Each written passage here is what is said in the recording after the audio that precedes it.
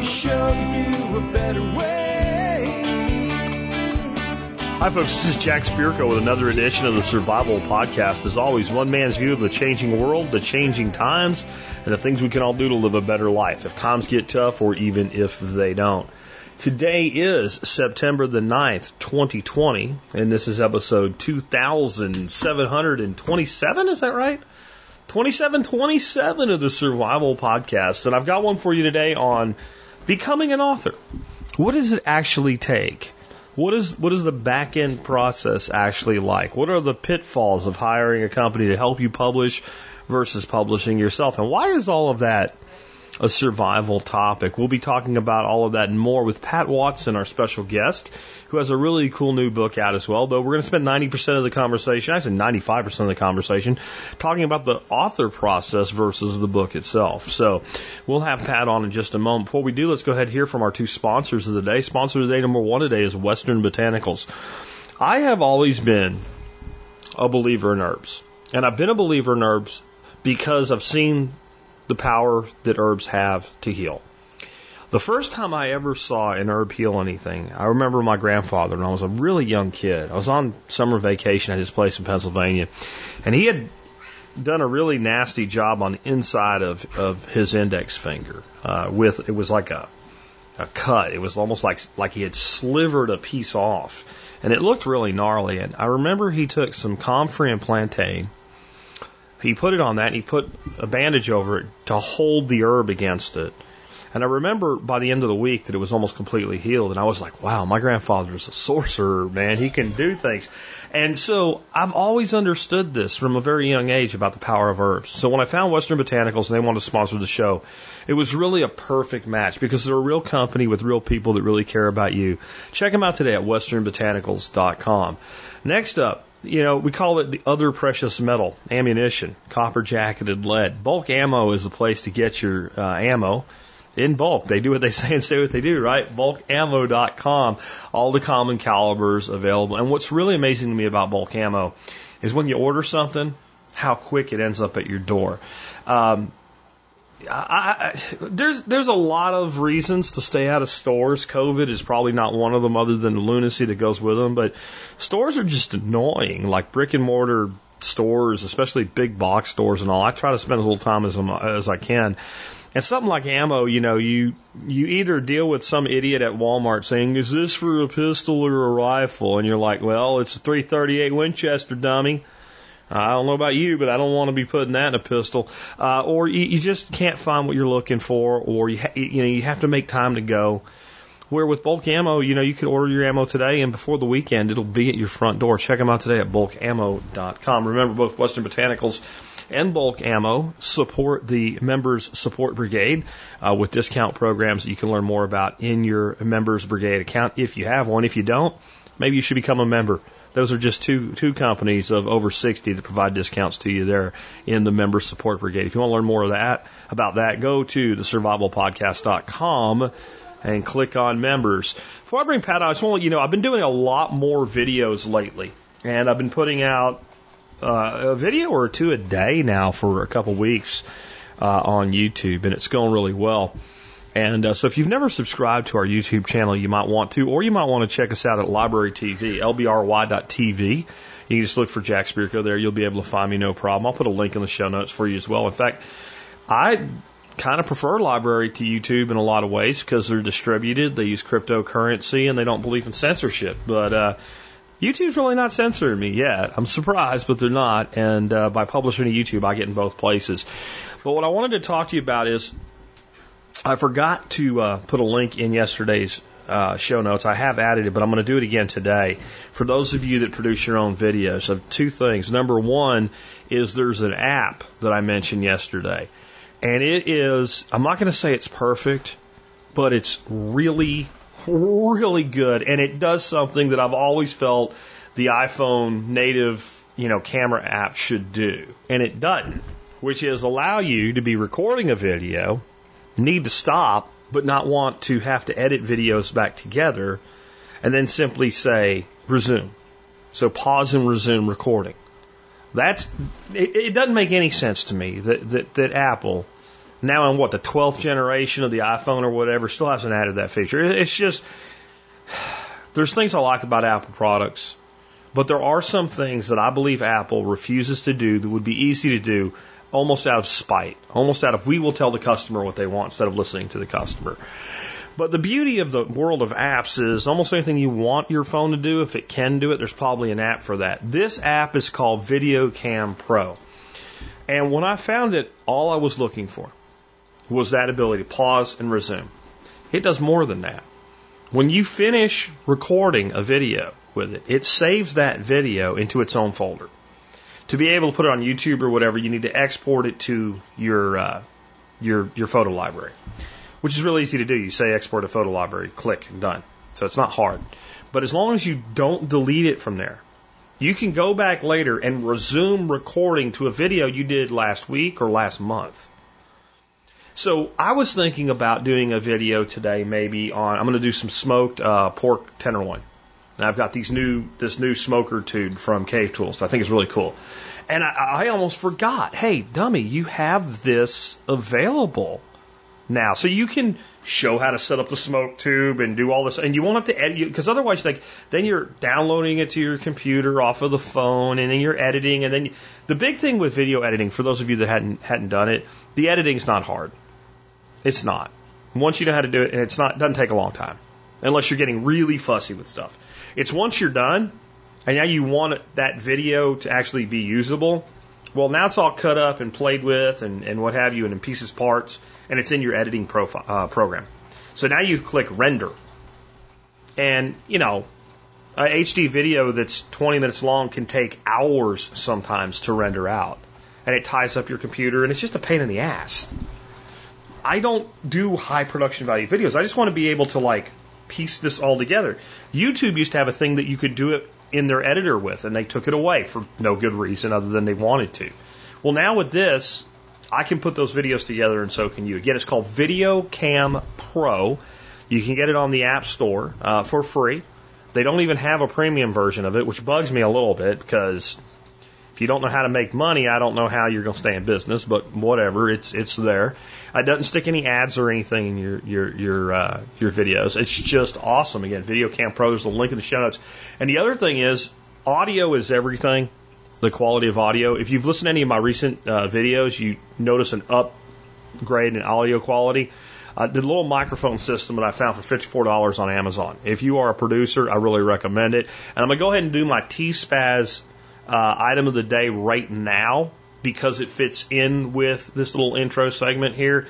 I have a new tool for you guys. It's not new, it's an old tool, but I use it all the time with my video production. It's a little tripod mount.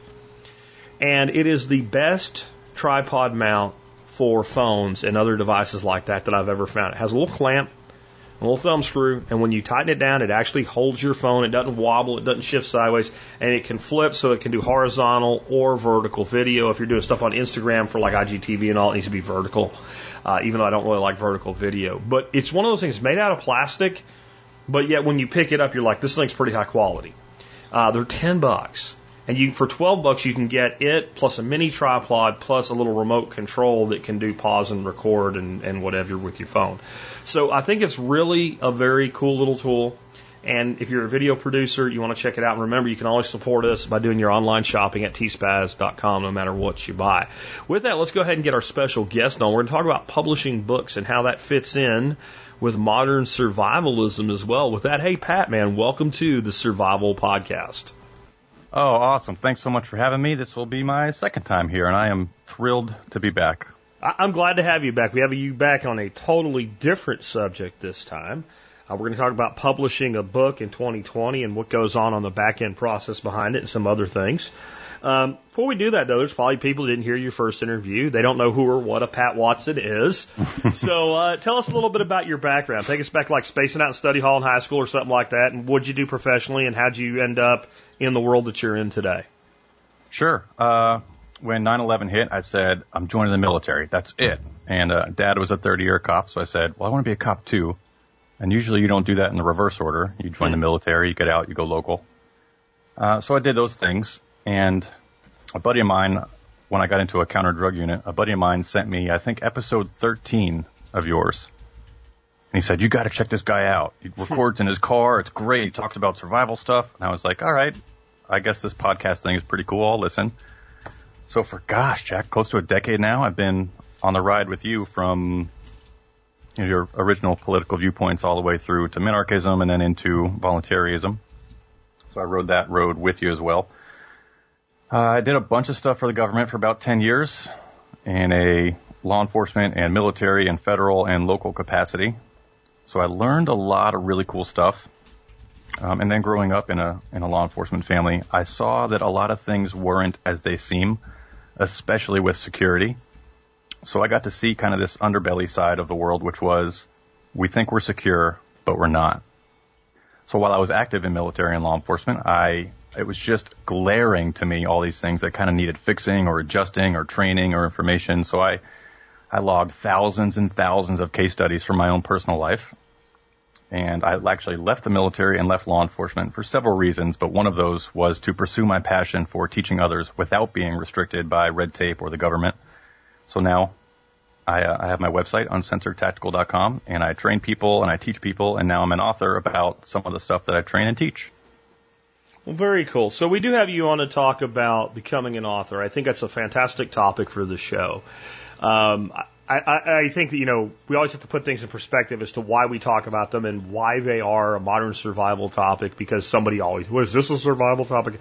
Yeah, because what we teach is lifestyle design. So we design resilient lifestyles. One way to do that is entrepreneurship. And in this day and age, becoming an author is not simple, right? But it's so much more accessible to people than it would have been, let's say, in 1985. Oh, yeah. So we have you on to talk about that process and how it can add to a person's lifestyle. So usually this all starts off with, hey, man, I got this idea. I got an idea. For a book, man. And it runs on water. No, anyway. What do you think? What do you think, right? Yeah. So once you have this earth-shattering idea for your book, what comes next? What's the first step? Sure. Well, a lot of people say that they want to write, but they don't really have a topic or a title or a course laid out.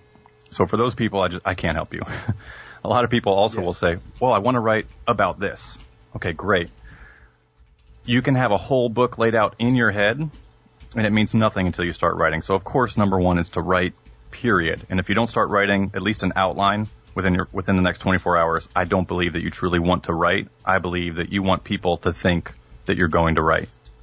So my recommendation is, and some people like to write by the seat of their pants, but my recommendation is start an outline, get yourself 10 or 20 bullet points, and then start expanding those with actual written chapters.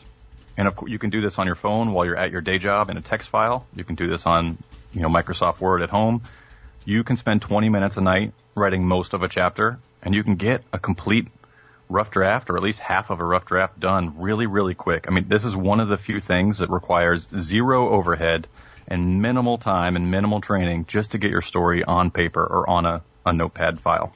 So number one is start writing. Number two is get that outline finished and get at least a few chapters down. So honestly, I didn't want to hear it from myself. I was like, I want to write. Oh, I want to write. And I said, you know what? Let's just stop. Until I get a chapter down or two or three, I'm not a writer. And then I did have two or three, and it was kind of like seeing results in the gym. You're like, oh, I finally see now I'm going to keep going. That feels good. So telling people, hey, I'm on my fourth chapter was so much better than saying, oh, I got this really good idea. So just get started. So that's always the first step, right? To just get started. And I'm a big fan of the old phrase, no battle plan survives contact with the enemy. And that goes far beyond battle plans. So what are some of the first speed bumps along the way once you get into that, hey, I'm gonna do this, and you actually get started? So this is a surprise that sometimes it's tough to get started writing. But I knew all the content, and it was all laid out in my head already. So for me, the biggest problem was actually not writing too much. So I had like a big poster board in front of me with all different bullet points of what could I talk about, or what could I write a chapter about, or what story could I tell, what technique can I speak about.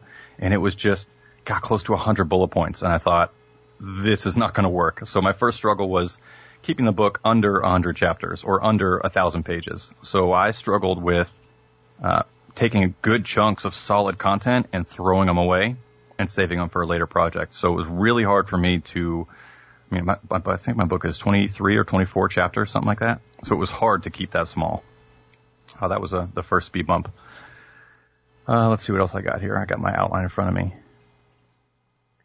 Another speed bump was the writing itself was tough sometimes. So I would get an edit back from the editor, which we'll get into in a little bit, but I'd get an edit back and I'd say, they want me to change this one thing, but it's like you're working with like a 300-page long jigsaw puzzle. So they'd send me back an edit and they'd go, hey, you might want to adjust this or move this chapter to the end.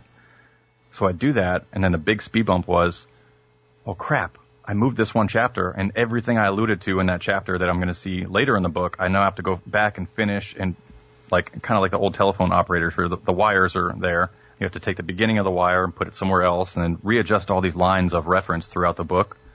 So that was a big struggle too, was every small edit often has something else in the book that I'll have to link to or re-explain or move around. Let's see, another speed bump here was, and this wasn't on every edit, but sometimes my edited manuscript would come back and I would be fixing mistakes that the editors made, which sometimes wasn't a fault of theirs and sometimes was. And there'd be times that I'd read through and I'd go, okay, I'm reading this whole chapter, start to finish, and I'd read the whole thing and I'd go, wait, I had a really good line in there somewhere that was either really funny or really smart or really cool. And I'd go back and read it again and I'm like, where did that go? So I'd go back and see my edits and I'd go, I don't remember approving them taking that out.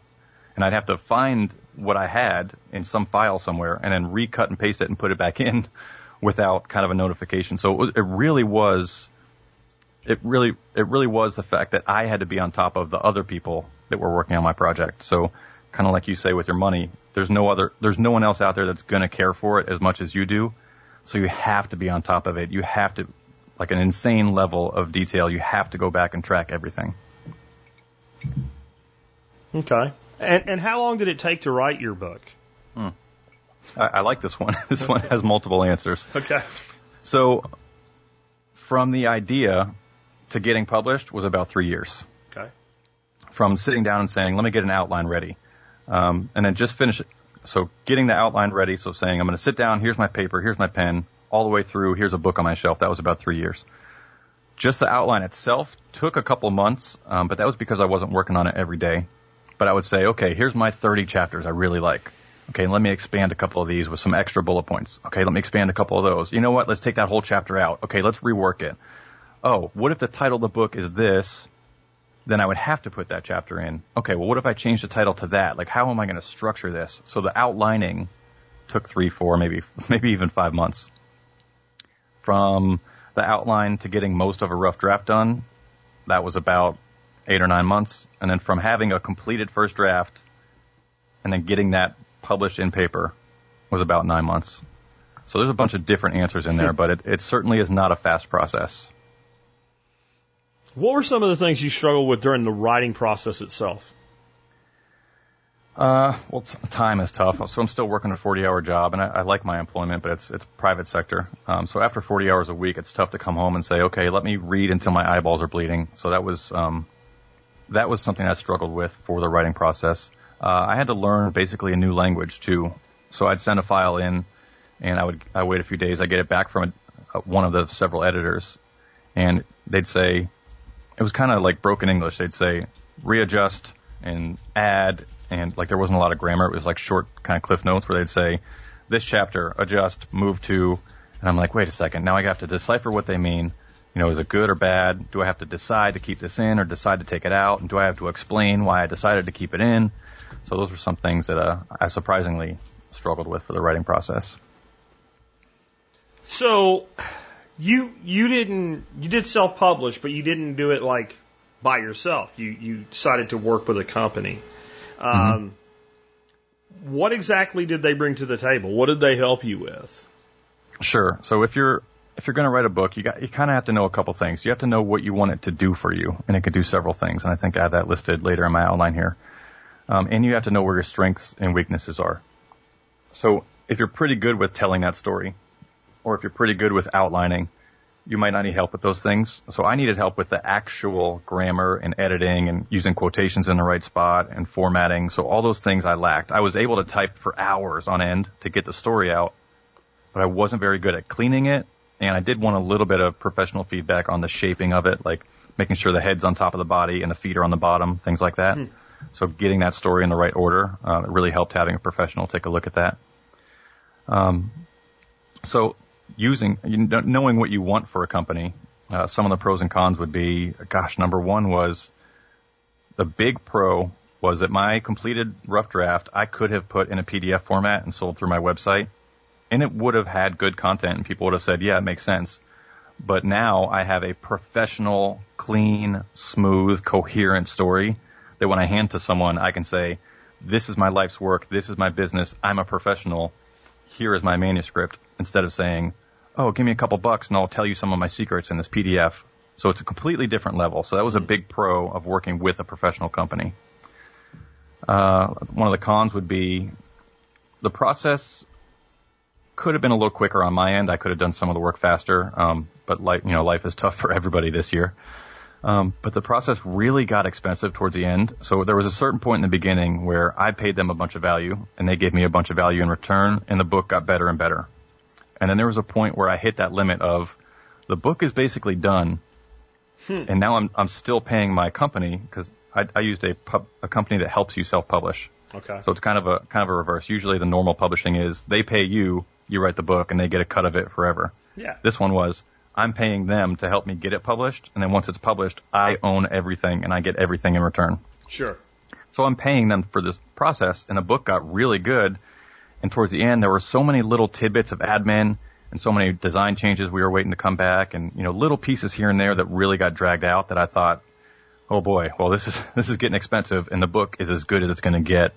So that was a big con when you pay someone for a timeline, and you're waiting on them to finish a project. That kind of gets a little frustrating at the end.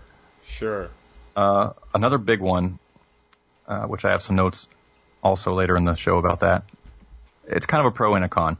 You lose a lot of control when you're working with a publishing company. And even the company that I used, they prided themselves on their marketing was, we care about your book as much as you, and you're always in complete control. You always have the ability to say, no, I'm going to keep that in, or no, I don't like that change. And while that was true, there were times that it was really, really, really suggested that I do something a certain way. Mm-hmm. And I wasn't really, yes, I was in charge of deciding which changes we kept and which ones we didn't, but I wasn't the owner, like if I use a sports reference, I wasn't like the owner or the head coach. I was more of a quarterback. So I got to decide who to throw to, but I wasn't like, hey, take that out of editing and send it to this person and do that. I had none of that. It was, hey, here's our process. Here's how we're going to do it. And they would say, send us this at this time for this reason. And I would. And they'd send it back and go, okay, now what do you think? So I wasn't in control of the process, but I was in control of kind of the shaping of the content of the book, if that makes sense. So it was a pro and a con that I got their help, but I wasn't as in control as you would be if you completely self-published. And probably the biggest con was a distance collaboration. It was really tough doing everything via email with the occasional phone call once a month or, once every other month. So it was, they'd send me an email and they'd say, here's the results of our recent edit. Get this back to us within a week. And so there wasn't really a lot of time to get everybody in the room and go, okay, you're my first editor. You're doing content. You're my next editor. You're doing grammar. I want all of us to be on the same page that this is what I'm looking for, and this is the reason I had that chapter in that area. So I couldn't do that. So the big con was because it's distance work, it was they send me a thing, they say ABC, I send it back, I go DEF, and like that interaction was really lacking a little bit just because of the distance. So I'm not loving a lot of this. Yeah, it was tough. It really was tough. Would you use this company again? Let's say you decide to write a second book. Would you go back to the same people? Well, there's a couple variables. One is this was really tough. A lot of it was my fault because just of timing and it really is a highly technical manual that I wrote. So a lot of the photos had to be referred to very specifically and in a very specific order. It's kind of like if you're writing a book on brain surgery and you have photos in it, you can't just kind of go, well, the story's good enough. So because I was teaching something highly technical, it took a lot out of me. Okay.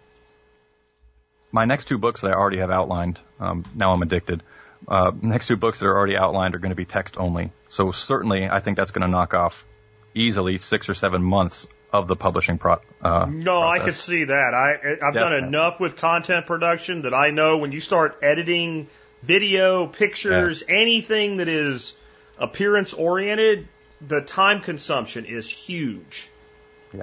The other thing is I'll be a little more prepared. This one, I was about 80% done, maybe 70 or 80% done with my manuscript when I approached them, which is another note. If you're going to approach any type of publishing company, whether it's standard or self-publishing assistance, a lot of people won't take you seriously until you have several chapters on paper. Okay. So I went to them with almost a finished product, but I was missing a lot of the photos from the case studies. So a big problem was going out into the world and saying, okay, this whole week I have to keep my eyes open for a vehicle gate that's chained together with a padlock that I can take a photo of. Okay. So that really slowed me down. So if I were to go back to this company, I would have a lot more of my ducks in a row ahead of time, and I would know which parts of the process I struggled with, and I would know which parts take them a long time, so I would be able to steer a little better in the future. I might go back to them, but it certainly wasn't what I expected. So much of it was very much surprising and frustrating and difficult to work with. It is not an easy task doing this. And I think maybe you are onto something with the photo editing and reference to photos. That's complex. It's probably, even for a company like that, probably not something they do that often. Yeah, it was a lot of work for me. It definitely would have been a lot of work for the editor that doesn't know the skill set and doesn't know the content. I mean, there are still errors in the book, and I could tell you where a few of them are, but like there's still some that say, see the photo above, and it's like 2 pages later is the photo. Like some of those things just happen, and there was a certain point at the end where I had to say, listen, this book's going out next month. I don't care. Like, we just have to get this out. And I think it's really good, really, really good. But yeah, there's certainly errors still. And in the future, I would do this differently. See, that's what I'm not loving. I'm paying the bills and you're telling me what I have to do. Yeah. That's not what I'm not loving here. Would you recommend them to somebody else? I mean, it's kind of like, I think I have 1 more month left of their service. So that's kind of like complaining about a waiter before your food gets there. I'm going to hold off on that one. Okay. All right. So, what should the audience look at? Should they, if they're going to choose a company to help them get published, like what should they be looking for? Sure. There's 2 things that I would say you need to look for before you start looking for someone to help you with this. Number 1, you should know where your strengths and weaknesses are. And like I said, if you work for a company and your job is to get things on paper and to make them grammatically correct and use quotes in the right spot, like if you can massage your own text, that will help you decide which company to choose and what services from them to choose, or to self-publish just completely on your own if your strengths are in the right areas. So know where your strengths and weaknesses are. If you want, like my company offered a lot of things that I didn't take advantage of because I didn't need them. So knowing where your strengths and weaknesses are can really help you make that decision. Number 2, you have to know what you want your book to do for you, and I'd like to dig into that a little bit because a lot of people think, oh, I want to be published. Or, oh, I want to write as a writer to make money. Well, let's think of all the different ways a book on your shelf that you wrote can help you. So if you just want to be published, number 1, I just want to be a published author. If you want your kids to see that mommy or daddy wrote a book and look, there it is on the shelf and I'm so proud of myself and I can put author on my resume, then no. Don't use a company. Don't go to a publisher, whether it's a normal publisher or a self-publisher. Just write your manuscript in a text file, go to Amazon, and you can have a book in your hands within the week if you just want to be published. And you'll save a ton of money and a ton of time. So that's number 1. Number 2, a lot of people do what's called a business card book. So that is, hey, I'm going to write this short ebook or short PDF or short paper book, and I'll tell, like in real estate, like I'll tell all these stories about the people who I helped find them a home. And then I'll publish it. And then people will say, oh, I'm looking for a home. Let me buy that book. And, oh, those are some good stories. Oh, let me call that realtor, and I'll have them help me find my home. So the book serves as a marketing tool to send people to your business. I did want that for my book. Another way is I want to write to make money. So I want a book that produces money. Well, that's very different.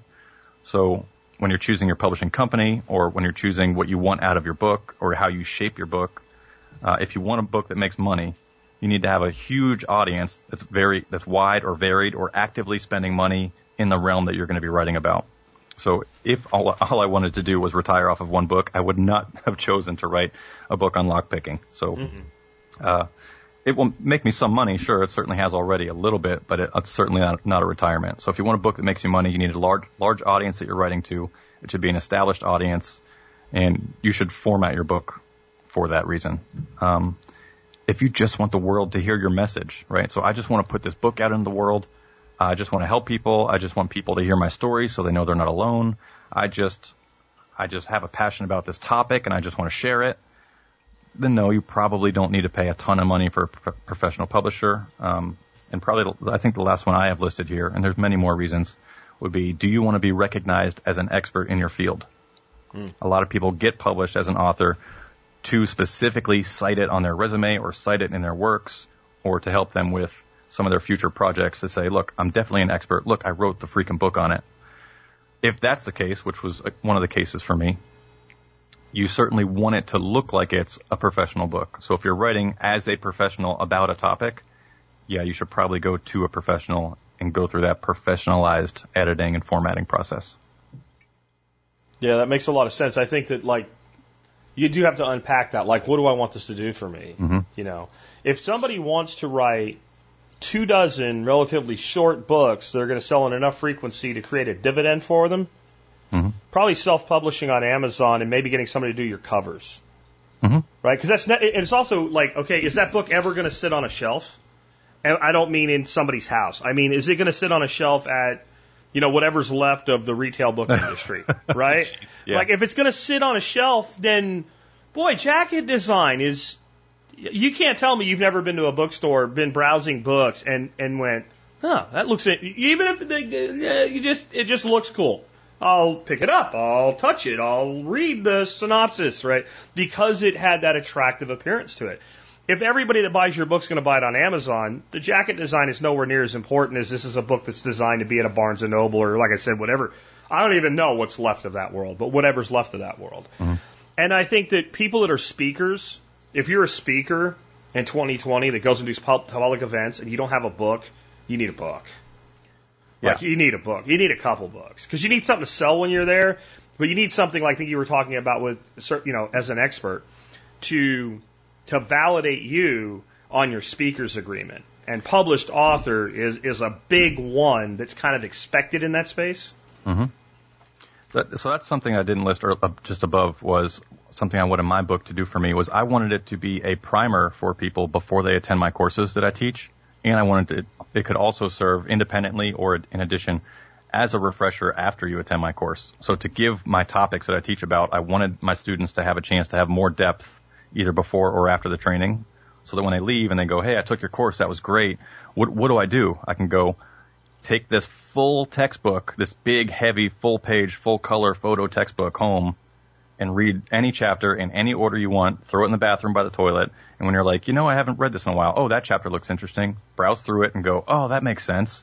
So I wanted mine to serve as something that when I'm speaking or teaching or dealing with a possible future client, I can go, here, take this. This will give you a lot more depth of understanding of what I do. Yeah, I think also like one of the lessons of info marketing that people tend to not learn is the more you build, the more you can package, the more you package, the more you can sell. So like if you were running a seminar, then I don't know what your cost of this book is or what you make off of an individual book, but whatever that is, let's say that you make, I don't know, just throw a number on $10 because it's an easy round number. You make $10 for every book that you sell. Well, it'd be really easy for you to jack up the price of that seminar by like $50, and the student leaves with a signed copy of the book. Well, the $10 book just made you $40 more, right? And it doesn't really matter what the numbers are. It all works out that way. Like if you can make something you're selling worth more in the mind of the consumer by adding something else you've already done.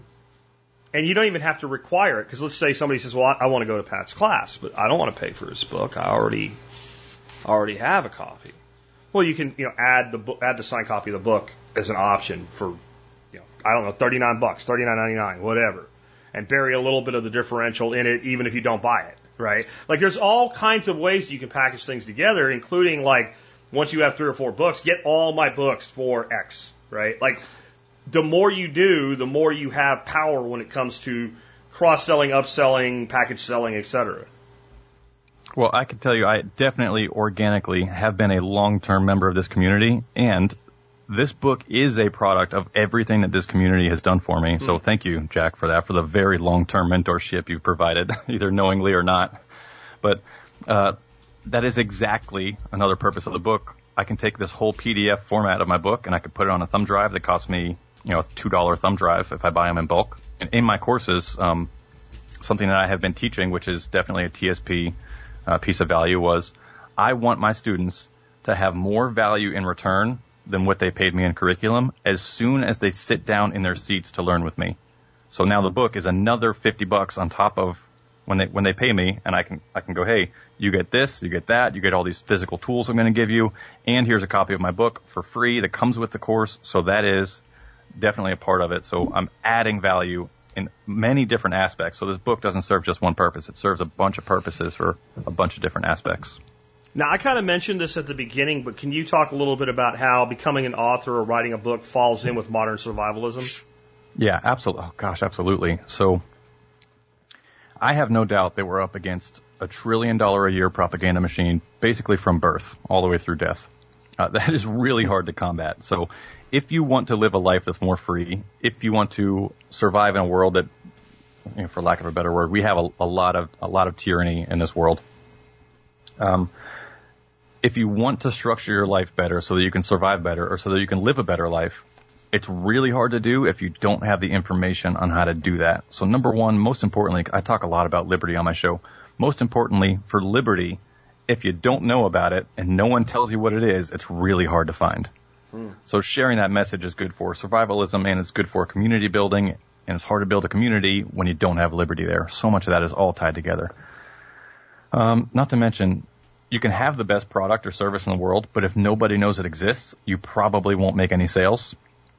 So it's a really important, I think, life skill set to be able to tell your story, to share information, to possibly make some money from it, and just to know how to tell a coherent story and get that information out in a long format paper medium, whether it's paper or written like in an email or a document. I think it's a good life skill to say, I have this idea in my head. How do I get this down in black and white and give it to someone else? I think it's a really good skill set to have. It could make you money, which is great for your liberty. The more money you have, it's a lot easier to find that liberty and that lifestyle that you want. When they tell you, guess what? Sorry, you're furloughed or you're fired. Go home, have a good one. If you've already written a book or two or three, you're probably at a point where you can go, you know what? Great. I just got a 3-month-long vacation. Let's crack open the laptop. Let's get another 2 or 3 books out. And these are going to be self-published. They're going to be written for the purpose of making money. So I'm going to write to the right audience. I'm going to write quickly. I'm going to get them pushed out. I'm going to do the marketing. So there are so many different ways that this can help you with your modern survivalism, your preparedness, and with your liberty in general. It's really good to get that information out there. Very cool. And I think like the other thing I would add to that is like if you have several books already and you get laid off, the first thing you should do is get heavily into marketing your existing product, right? I mean, turn as much profit as you can as quickly as you can, because I find a lot of people focus on the making rather than the marketing. And I see that not just in books, I see it in everything. Like, so you write a book, you get it out there, it starts to sell a little bit, go write another book. That's valuable because everybody that buys your first book, assuming it doesn't suck, is a targeted customer to buy your next book. But products don't sell themselves. We'd love them to, but they don't. Like, work in your business, right? Work within it, but also work on it. And make sure that what you have is being properly marketed. Because they feed each other. So the more I do a good job of marketing my first book, the bigger that follow-up market is for my second. Plus the more money I have. And I've always said life is like a shit sandwich. The more bread you have, the less shit you have to eat, right? I mean, that's just plain and simple. I mean, that's just the way it is. Absolutely. Yeah. And I got to be honest, the stuff that I've heard on this show, well, the reason I wanted to do this interview with you was I was wanting to write, and I had started to write. And I went back through your archives and I searched every term of author and every term writer and all these interviews you did with people. And I didn't find a lot on how to write. All I heard was hey, this is my book, this is about the book. Hey, this is my book series, which is great, and I loved all those as well. I've listened multiple times to a lot of your authors' stories. But I really wanted to share with this audience, because I'm a member of it, I wanted people to know, how do I get this done, and what can I expect along the way? Because it makes you a little bit anxious when you don't know what to expect. So if I knew ahead of time, have this ready, have that ready, know what you want out of it, know how to prepare that, expect how long it'll take, that would have helped me a lot. So I wanted to give back a little bit to the community on this one. Well, very cool. Do you have any advice for people who are right now thinking about writing a book? Yes. So this one's kind of dark, but it's from a friend of mine, Traver Boehm, who he has a project right now where he helps men kind of be more whole and more full men. And he was talking to a friend of his about a book that he wanted to write. And he was talking about it and talking about it and talking about it. And his friend basically said, someone's going to wake up in the morning and they're either going to reach for a gun to put to their head or they're going to reach for your book to help them. And your book doesn't exist yet. And he went, oh my God. And I was already in the process of writing at that time. And I was kind of taking my time and dragging my feet. And I thought, oh crap. So not that my book is about self-care or self-help, but even if your book is about a laugh and helping someone find some humor, because honestly, I was in Guantanamo Bay for 9 months nonstop with no breaks, no going home, no vacation. And I read just a fiction series of like 10 or 12 books. And I read from very start to very finish, and it became a part of my life. And I'm really thankful that I had something like that to kind of keep me occupied at night when I had nothing else going on. So whether you want to help people or spread liberty or teach someone how to do something or just give someone a laugh, my advice is get over yourself. It's not going to be perfect. Someone is going to reach for your book, whether it's for a laugh or for advice or to help them do something, and the book doesn't exist yet until you get off your ass and you write it. So that's number one. Tip number one, start right now. Writing might not be for you. So I had to make many, many sacrifices for at least the 3 years that I was writing. I made a lot of sacrifices, and I paid the price for it in many areas of my life. I'm glad that I did this. This was inside of me. It's my passion. I had to share it with the world. I'm very happy with the product, and I'm very passionate about it. But I took the toll. There were a lot of dates I missed. There were a lot of times where I was in public with friends of mine or loved ones, and my mind was elsewhere, and I thought, oh, yeah, let me write that down for my book later. And it's a really, really long process, and you can't do it while you're watching TV and working on your book and you have to dedicate time to it, because like we said, so many of these adjustments and corrections, they're very intricate and they carry through the whole book. So it takes a lot of focus and a lot of time. So writing might not be for you. So number one, if it's for you, start right now. If it's not for you, determine whether it's for you or not. So that's some of my advice.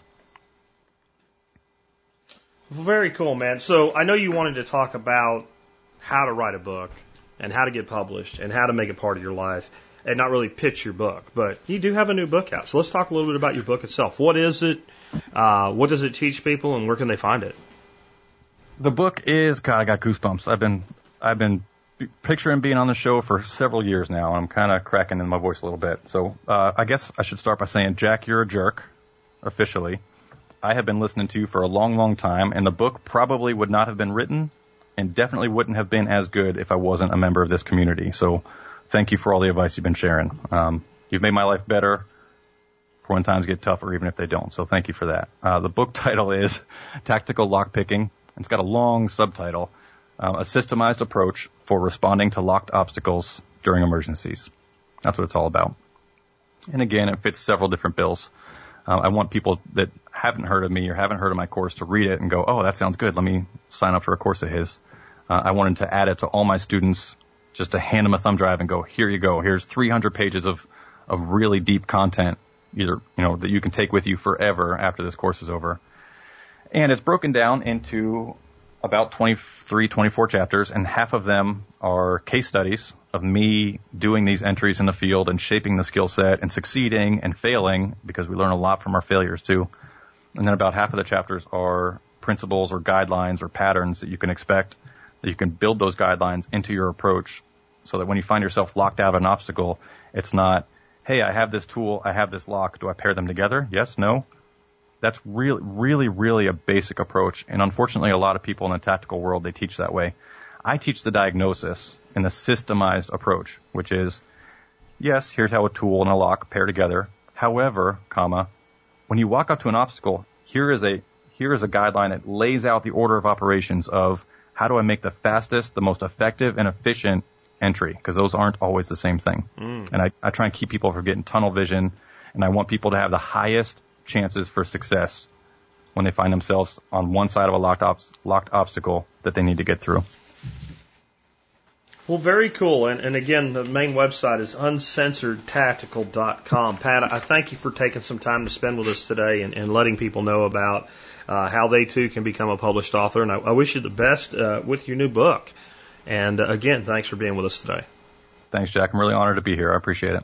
Really enjoyed having Pat on today. And I think one of the takeaways from this is whether it's, because he said like writing's not for everybody or publishing a book's not for everybody. But I'll tell you what I do think is for everybody. Something of your own that can make you money even if you get cut off from your employment. You know, as Pat said, he still has a job. He's happy with it. He's in security and law enforcement. He's moved into the private sector. I think a lot of people, I think a lot more people coming in the coming years are going to want to do that that are in law enforcement right now just because of a lot of situations that are going on. But, you know, he likes his job. He doesn't want to quit. That may not always be the case, and it's nice to have something to move into. But there's so much value in developing something of your own that pays some sort of a dividend or secondary income stream. You know, what it makes me think back to is when I was 18 years old, I listened to a guy talk about investing. He said, you know, if you put $100 away a month for the rest of your life, you not might, but you will retire a multimillionaire. It's that simple. That's all that it takes. And yet most people don't. Most people don't. And why? Because sometimes it's hard to come up with that $100 this month. If you can make a couple $300 a month extra and put that away, you can really retire a multimillionaire, and maybe a little bit earlier, and maybe not work until you're 70 or 75 or whatever the new plan is. I'm telling you, the new plan just keeps going. We're going to keep working you until you're ready to die. That's the new plan that we're constantly. That's how we save Social Security, by not paying it to people until they die, right? You know, so you only got to have them on Social Security for a couple of months before they die.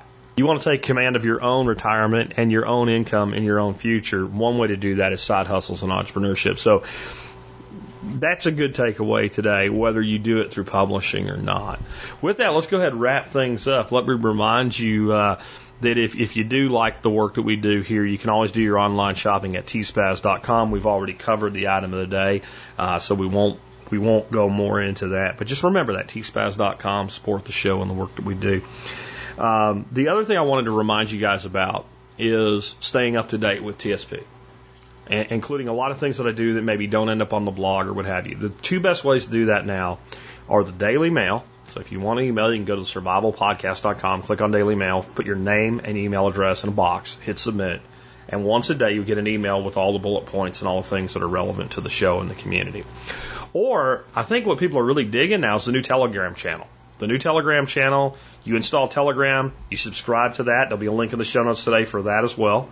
And then whenever I put some new content out, you just get a quick text into your Telegram account. And if you don't want to get alerts for, you know, like, I don't know, you're in a meeting or something, or Jack's too busy, he's putting too much content out today, I'll check at the end of the day, you just turn alerts off with Telegram.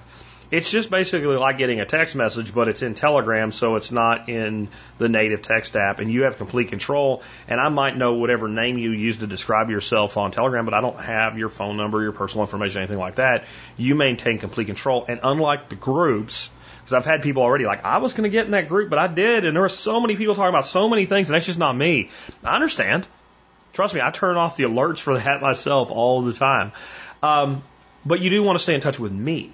Well, that's what the channel will do. So consider subscribing to our Telegram channel. You know, with that, it occurs to me that in the intro today, I didn't give you our quote of the day. So let's do that here at the end of the show. This is by John Dryden. And he said, "Beware the fury of a patient man."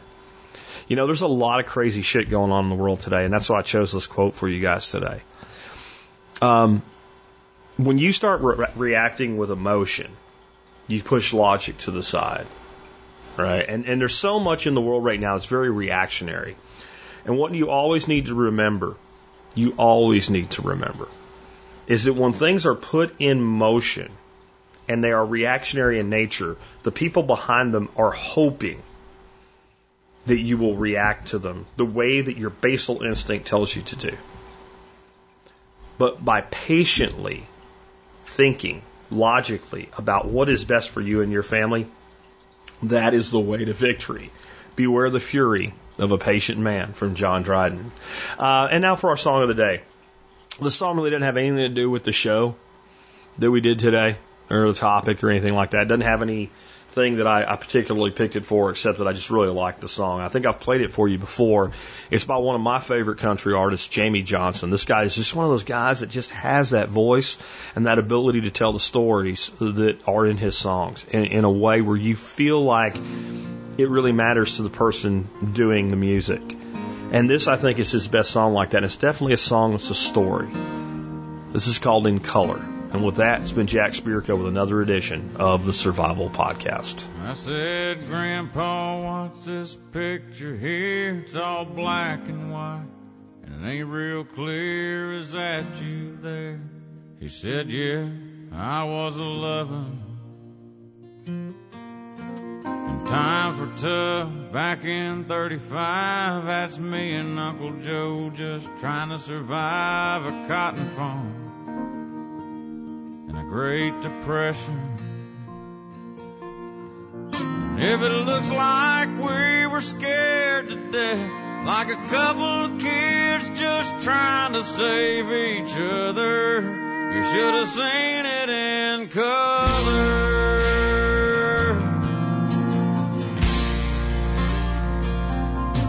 Oh, and this one here was taken overseas in the middle of hell in 1943. In the wintertime, you can almost see my breath. That was my tail gunner, old Johnny McGee. He was a high school teacher from New Orleans, and he had my back right through the day we left. If it looks like we were scared to death, like a couple of kids just trying to save each other, you should have seen it in color.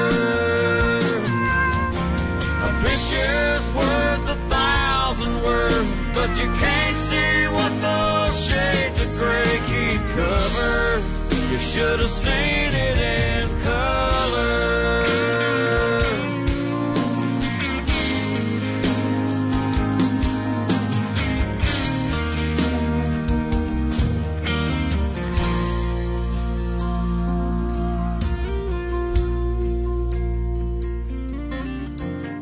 This one is my favorite one. This is me and Grandma in the summer sun, all dressed up the day we said our vows. You can't tell it here, but it was hot that June. That rose was red and her eyes were blue, and just look at that smile. I was so proud. That's the story of my life, right there in black and white. And if it looks like we were scared to death, like a couple of kids just trying to save each other, you should have seen it in color. Yeah, pictures worth 1,000 words, but you can't see what those shades of gray keep covered. You should have seen it in